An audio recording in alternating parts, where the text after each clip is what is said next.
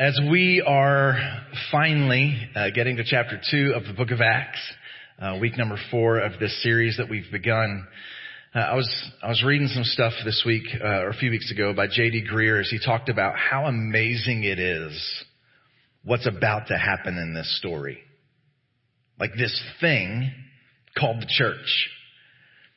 And experts can't figure out why it worked. Like when we think from an American perspective, this thing should not have worked. These were not influential people. They weren't educated. They weren't popular. They weren't powerful. I mean, they were fishermen and carpenters for the most part, and it only got worse from there. How in the world did they have this influence? It doesn't make any sense. And at that time, the only movements that existed were violent. We don't see a person in the name of Jesus pick up a weapon for the first 400 years, which is when she advanced the most. This isn't conquest. This shouldn't work. And not only did the people who started this movement not get rich, they actually lost everything. We're a couple pages from persecution into the story. How did this work? And out of this unlikely group of people who didn't get rich from this and weren't super influential and weren't ready to be violent, God turned the world upside down and launched this thing called the church. Do you realize that in human history, this is the first recorded movement that was multi-ethnic? There's no recording of any movement from any religion or any denomination that was multiracial. And there's no record of any movement that honored women. And not only did they not get rich, they were generous to the outcast and forgotten. This movement, unlike any other, was most unlikely. How can we possibly explain it? That's exactly what we're going to do this morning. We're going to find out the secret sauce for why this thing changed the world. Grab your Bible or tablet or phone or whatever it is that you use. If you don't have a Bible, there should be one underneath the seat in front of you. And we'll invite you to join with us in our tradition where we hold this up and say a creed together before we dive in. So I invite you to hold up your Bible in the air and let's say this together this morning. Here we go. The Bible is the Word of God. The truth of the Bible will change my life. Lord, open my heart and awaken my mind and give me grace to respond. Change me for your glory and my joy. Amen. Thank you so much. Please turn to Acts chapter 2. It's page 855 if you're using one of those Bibles from the seats in front of you. Acts chapter 2.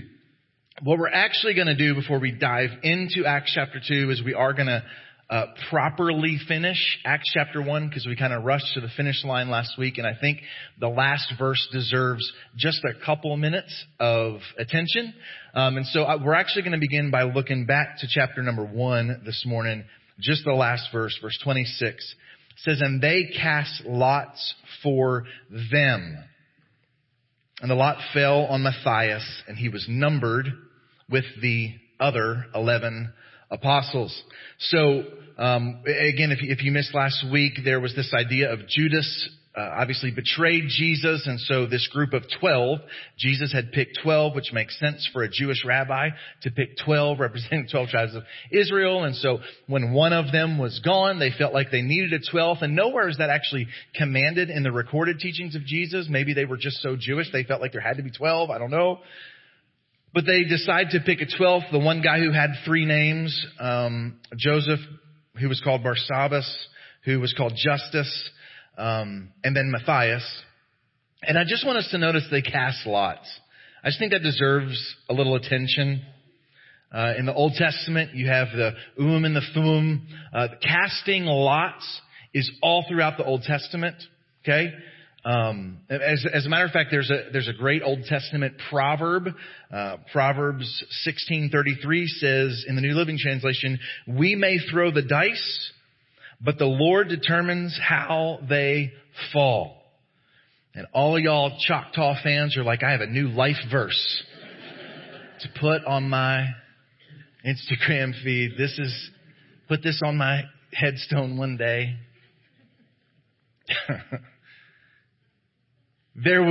God endorsed at that time a methodology of making major decisions. This is a major decision, right? The 12 apostles who were going to launch the church. And it seems crazy to us. I hope it seems crazy to you that they rolled the dice.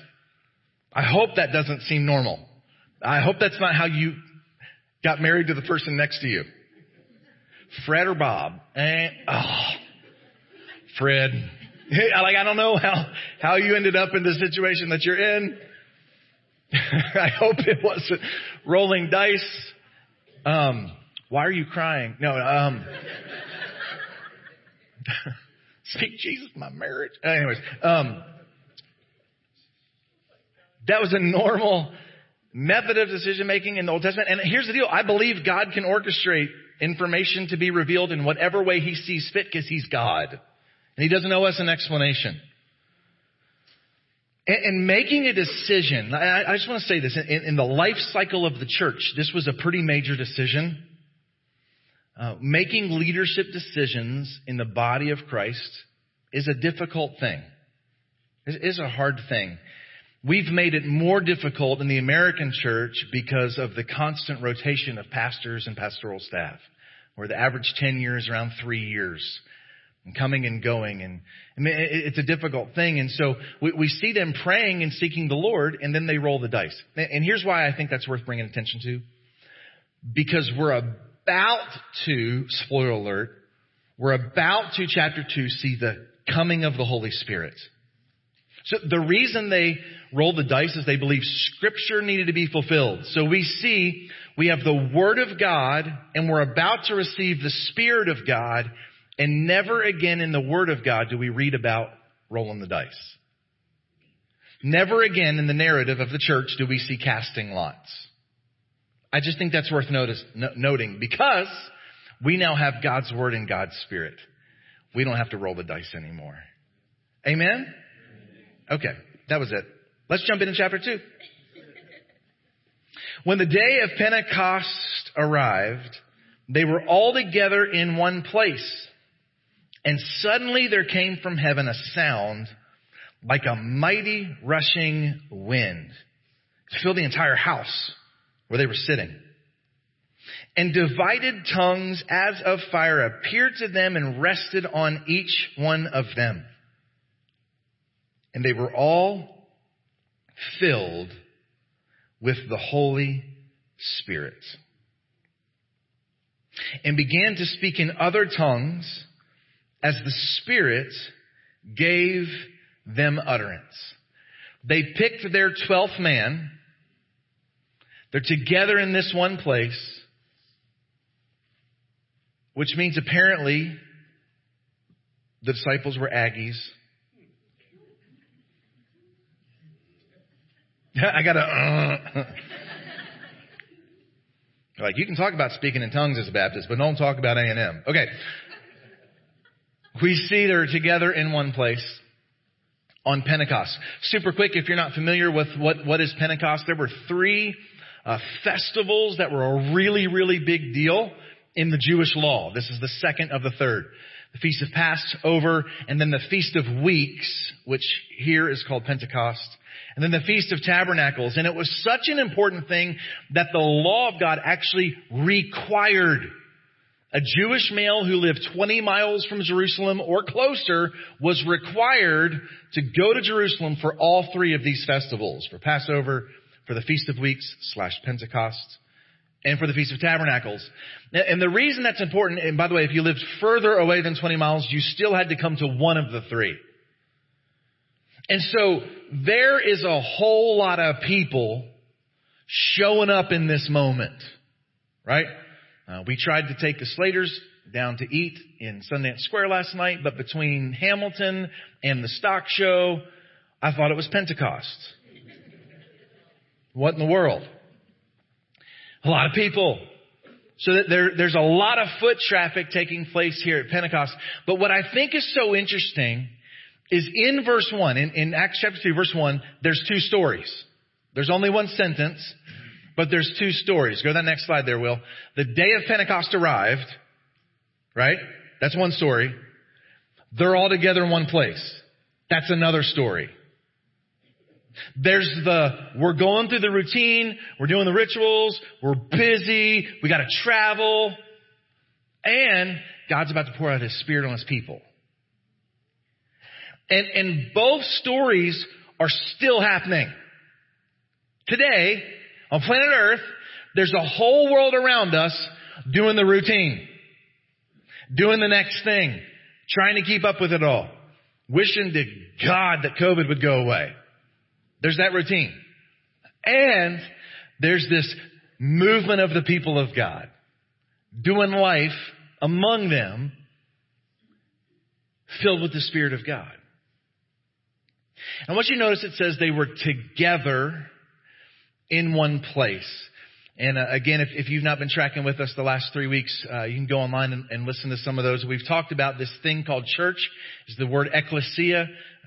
We kind of made up the word church. And the word church might not even be the best word. Ecclesia is the best word. It's this idea of people gathered around a mission, around a cause, around an idea, around a purpose. Last week we talked about the phrase, they were in one accord, which literally means the same passion. Like we have plenty of passions in our life, but we share the top shelf. Like the number one passion is the story of Jesus. That's the uniting thing. And what we see here is when we're united in passion, we end up united in place. Like they're together in a spot. That's a healthy thing to be together in a spot when we're able. Right? Seems really simple. But it matters. The coming together of the people of God is what ecclesia is.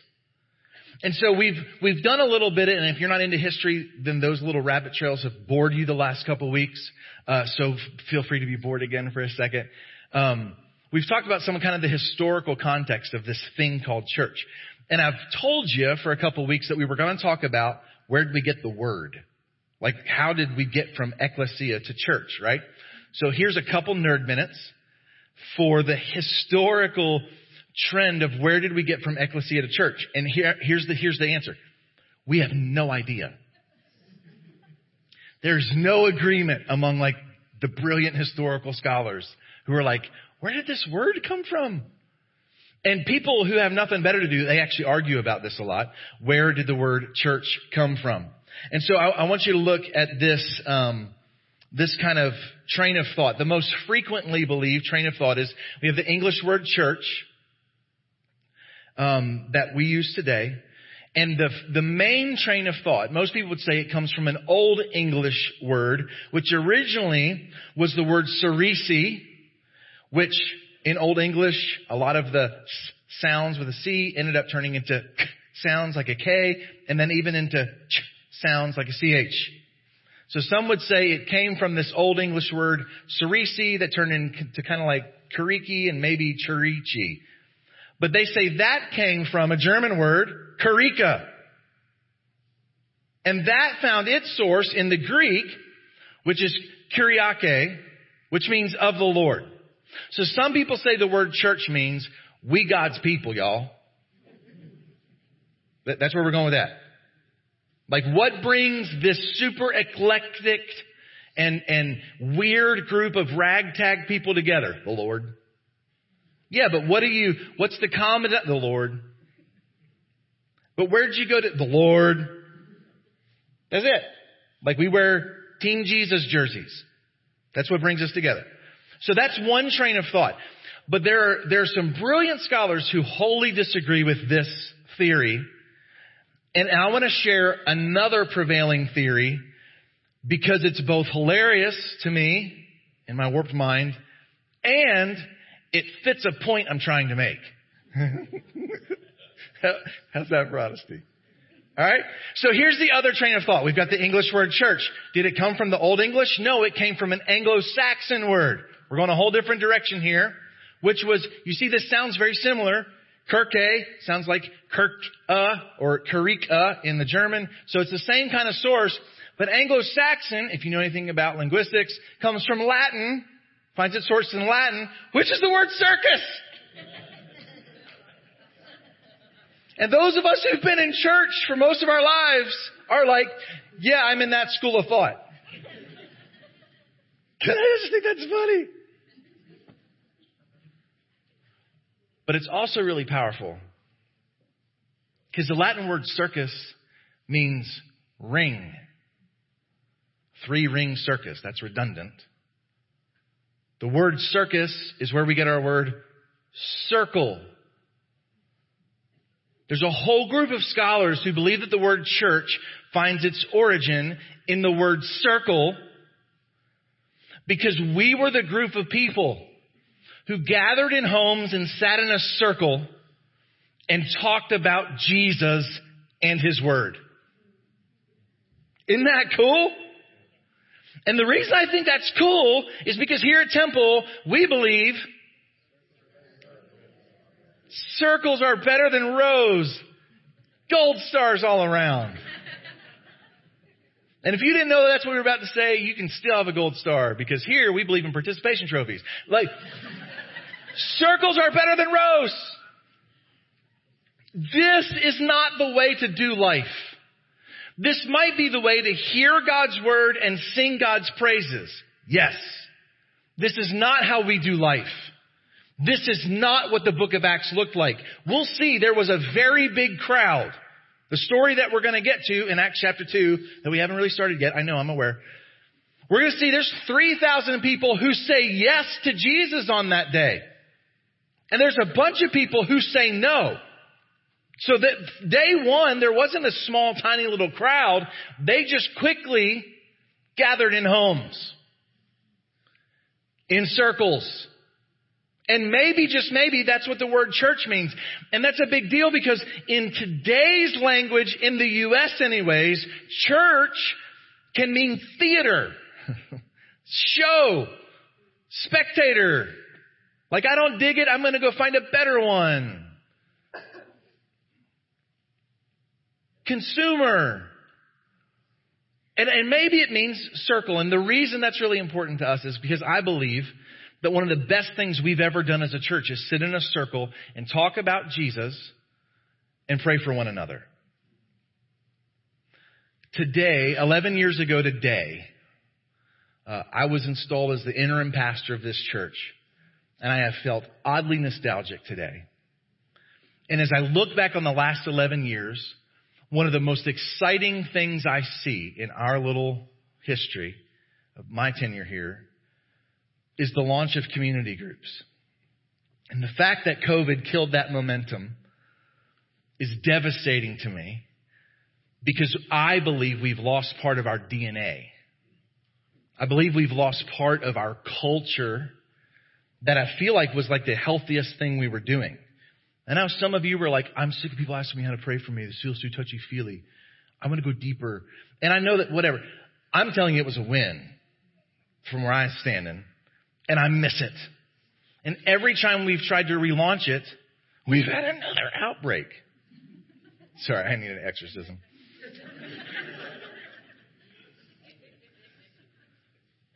And so I am beyond thrilled to tell you that beginning February 16th, we are relaunching community groups. Toe touch.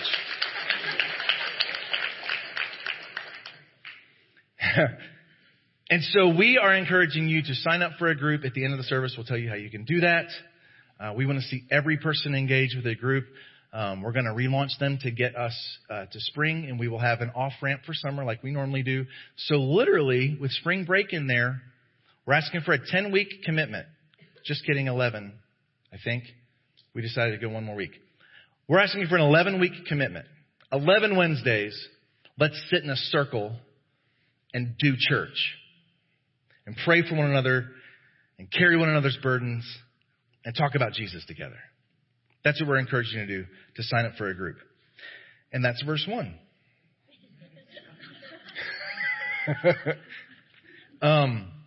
Don't worry, there's only 48 verses in chapter 2. We're not going to finish chapter 2 today. Some of you are like, dude, kickoff's at 2 o'clock. Okay. Verse number 2. Suddenly there came from heaven. That's how anything that matters begins.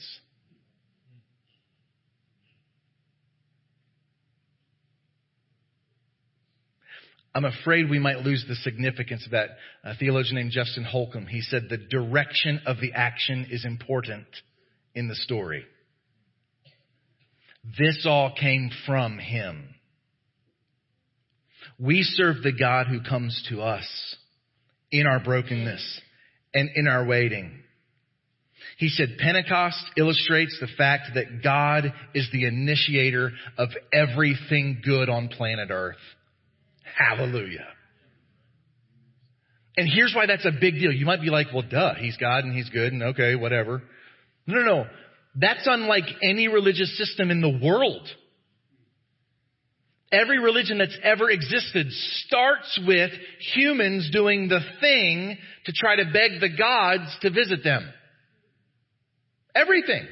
We have to do the mystical incantations, the complicated rituals, the elaborate ceremonies, the altered behavior, the offering of sacrifices, and just maybe we can lure the gods to visit us. And we serve the story where we wait and God shows up. Isn't that incredible? That's the goodness of our God. And that's the hope, by the way, for the church today is that we would have a visitation of the manifest power of God. The hope of the world today is that heaven might come down in Ireland. We're not sending y'all. The Slaters are not the hope of Ireland. It's that God will show up and they're waiting for him. And by the way, it's the hope of your cubicle too. Wherever you're going to go show up tomorrow, the hope is that heaven might follow you to work. That God would initiate a thing through his people for the good of the world. That's the story of Jesus. We don't got to wake him up or do the thing or hope we do it right. Thank goodness. He just responds to his people, to their waiting. We see that there's the sound of a mighty rushing wind. And we see that tongues as of fire. What does that mean? No, really, I'm asking. Anybody know what a tongue of fire is? Like, I don't know. What does that mean? Literally, like you can look it up in the original language and you'll have no more clarity. Something pretty amazing is happening here, right? God's showing up in this dramatic way so that we'll understand this. Louis Giglio said it this way. Our God is not asking you to live in a supernatural story in your own strength.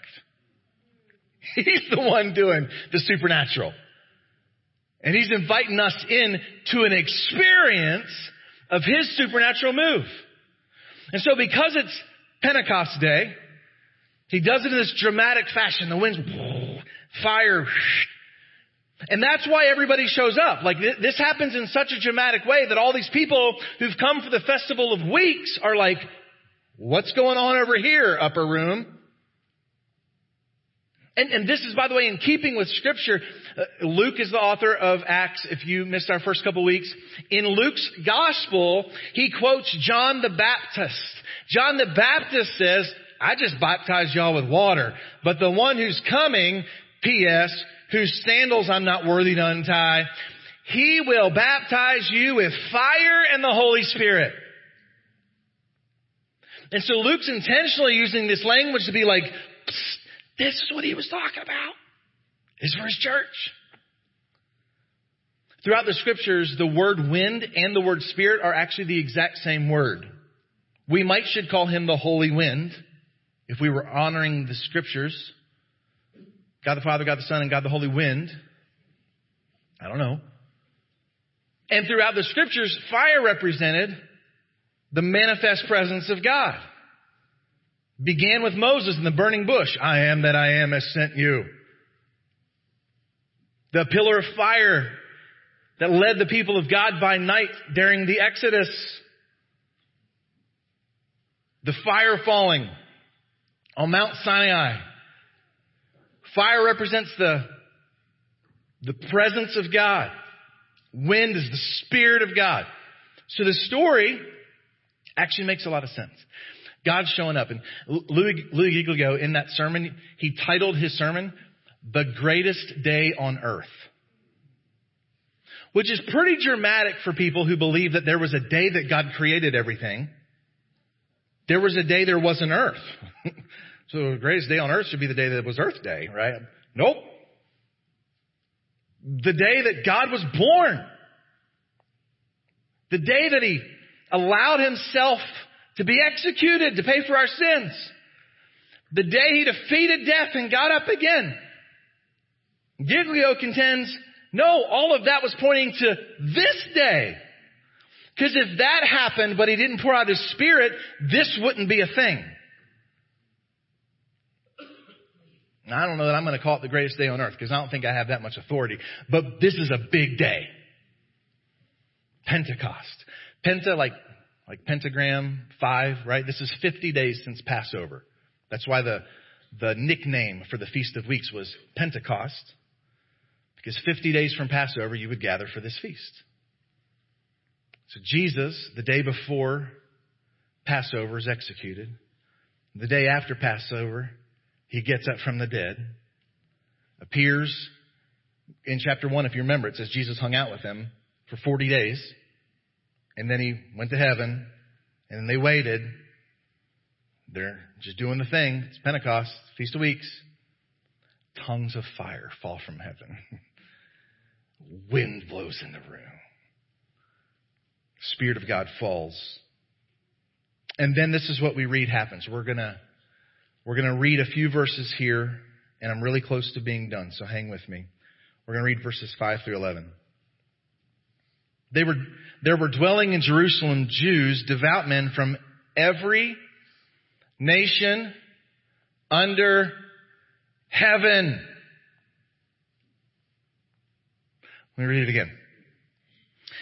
There were dwelling in Jerusalem Jews, devout men from every nation under heaven. Global missions is not the thing the church figures out once she's stable and got things together and got things worked out. Global missions is the church. It is her foundational identity. He did not, this matters, y'all. He did not pour out His Spirit 49 days after Passover. He waited till there was visible, tangible representatives from every nation on earth before He poured out His Spirit, because that's who His Spirit's for. Not just one people, not just one language, not just one skin color, not just one culture. From the beginning, His Spirit has come for every nation on earth. And so missions isn't what we do, it's who we are. Amen.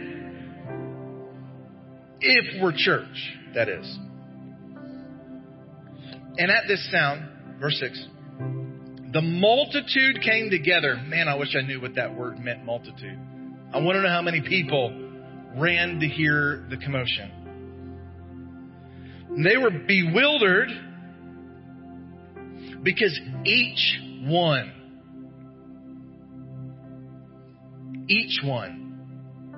no one left out. No outcast. Nobody below the caste system. No slave unworthy. No person marginalized. Each one. Oh, that's good. Each one was hearing them speak in his own language. Don't you think if the Spirit, the invisible Spirit, decided to make noise and be visible tongues of fire. Don't you think the Spirit could have fallen on their ears? But He didn't. Like, they could have just heard Galilean, and all of a sudden it made sense to them. No. They heard it in their own language. They heard it in their own language. They were amazed and astonished, you think? Saying, are not all these who are speaking Galileans?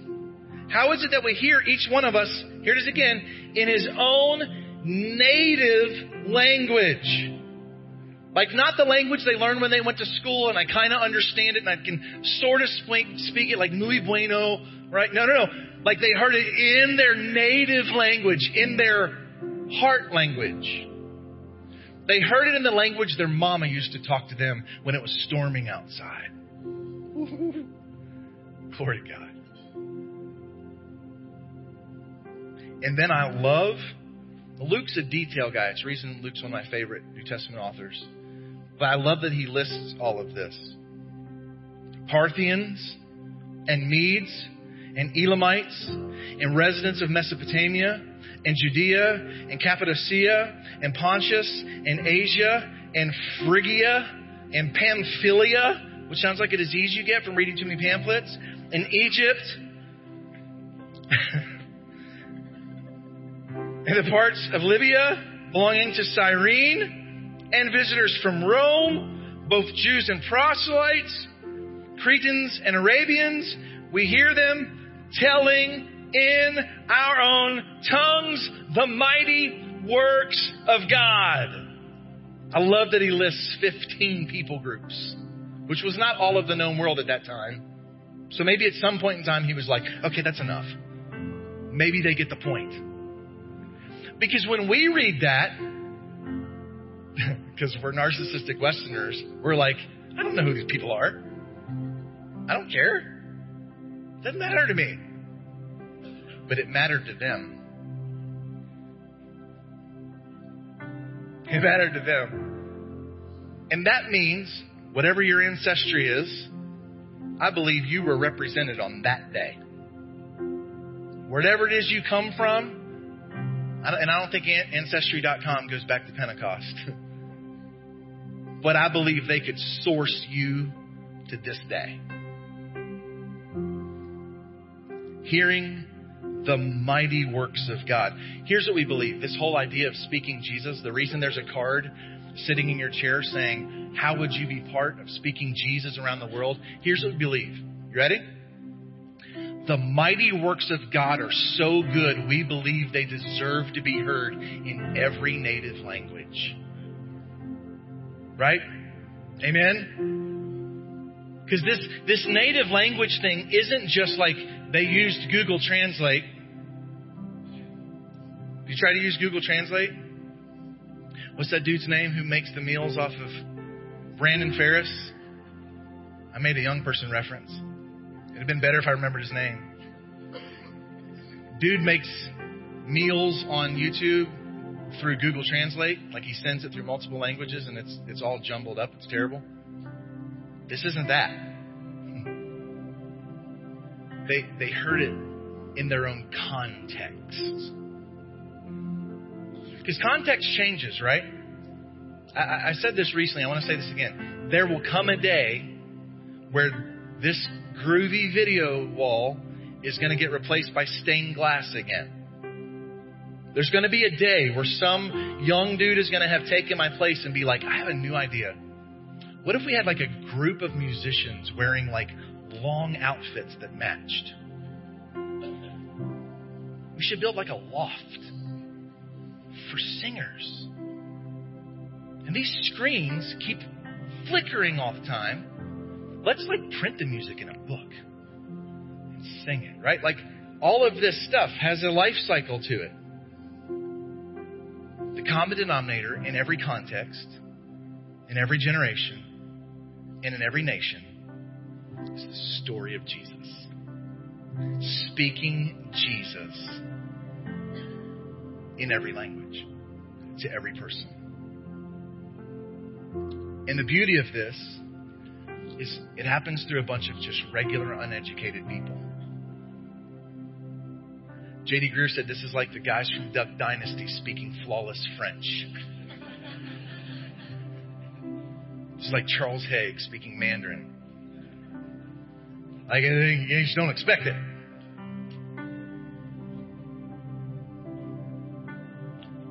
This is the works of God being displayed among people. So let me share this story and then I'll be done. And this is a story I've actually shared a few times, but I can't get this story out of my head with this Speak Jesus theme. I've shared the story before. If you haven't heard it, the first time I ever got to go to Nigeria to a place of hope. Back then, you could fly nonstop from Houston to Lagos. Those were the days. And if anyone who works for United Airlines is watching this stream right now, we publicly would like to advocate to reinstitute that flight. Anyways, it was a long flight. And somewhere over the middle of the Atlantic Ocean, we hit the biggest air pocket I've ever experienced. I've had the privilege to travel to a whole lot of places. I've spent a lot of time on airplanes. I've never experienced anything like it before or since, and hope I never do. We dropped, y'all. I mean, like, all of a sudden, dropped. The flight attendants started running full speed down the length of that plane going, "Seat belts! Seat belts!" Everybody's asleep. Seat belts! Those of you who've heard this story, you know I was sitting between Josh Howard and Brian Powers, and they started fighting with each other.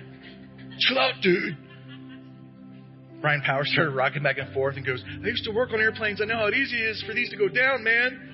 True story. He was in the Air Force, a mechanic. Josh Howard's like, "Who says that? What person says those words?"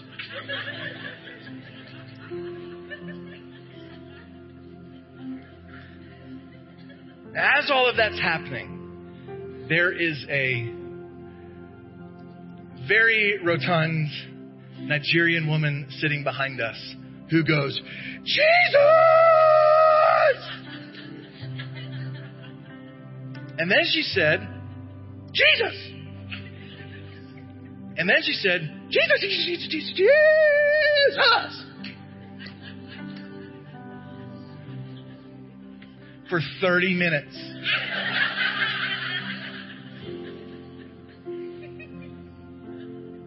My hand is on for what felt like 30 minutes. I promise you it was 20. And I'd roll the dice on 30. The only word she said was Jesus. Sometimes it was a long Jesus. Sometimes a little bitty baby Jesus. But it was Jesus with her Nigerian accent bellowing Jesus. And the whole time, every time our theme has come up on this beautiful LED wall, Speak Jesus, I have heard that woman, Jesus!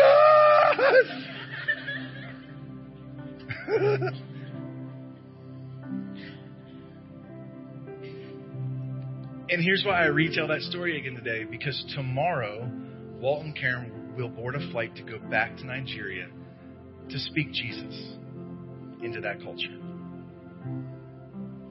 And yes, John and Emily have helped run ministries, but they've just gone to Ireland to speak Jesus. Not scream Jesus, but just to speak Jesus. And by the way, the reason God has placed you in the job that He's placed you is because tomorrow there's someone who needs to hear the name Jesus. The reason He's poured out His Spirit in dramatic fashion is not just to give us warm fuzzies and help us feel better about ourselves. It's that we might speak Jesus in Jerusalem, in Judea and Samaria, and to the end of the earth. Here, there, and everywhere. Jesus.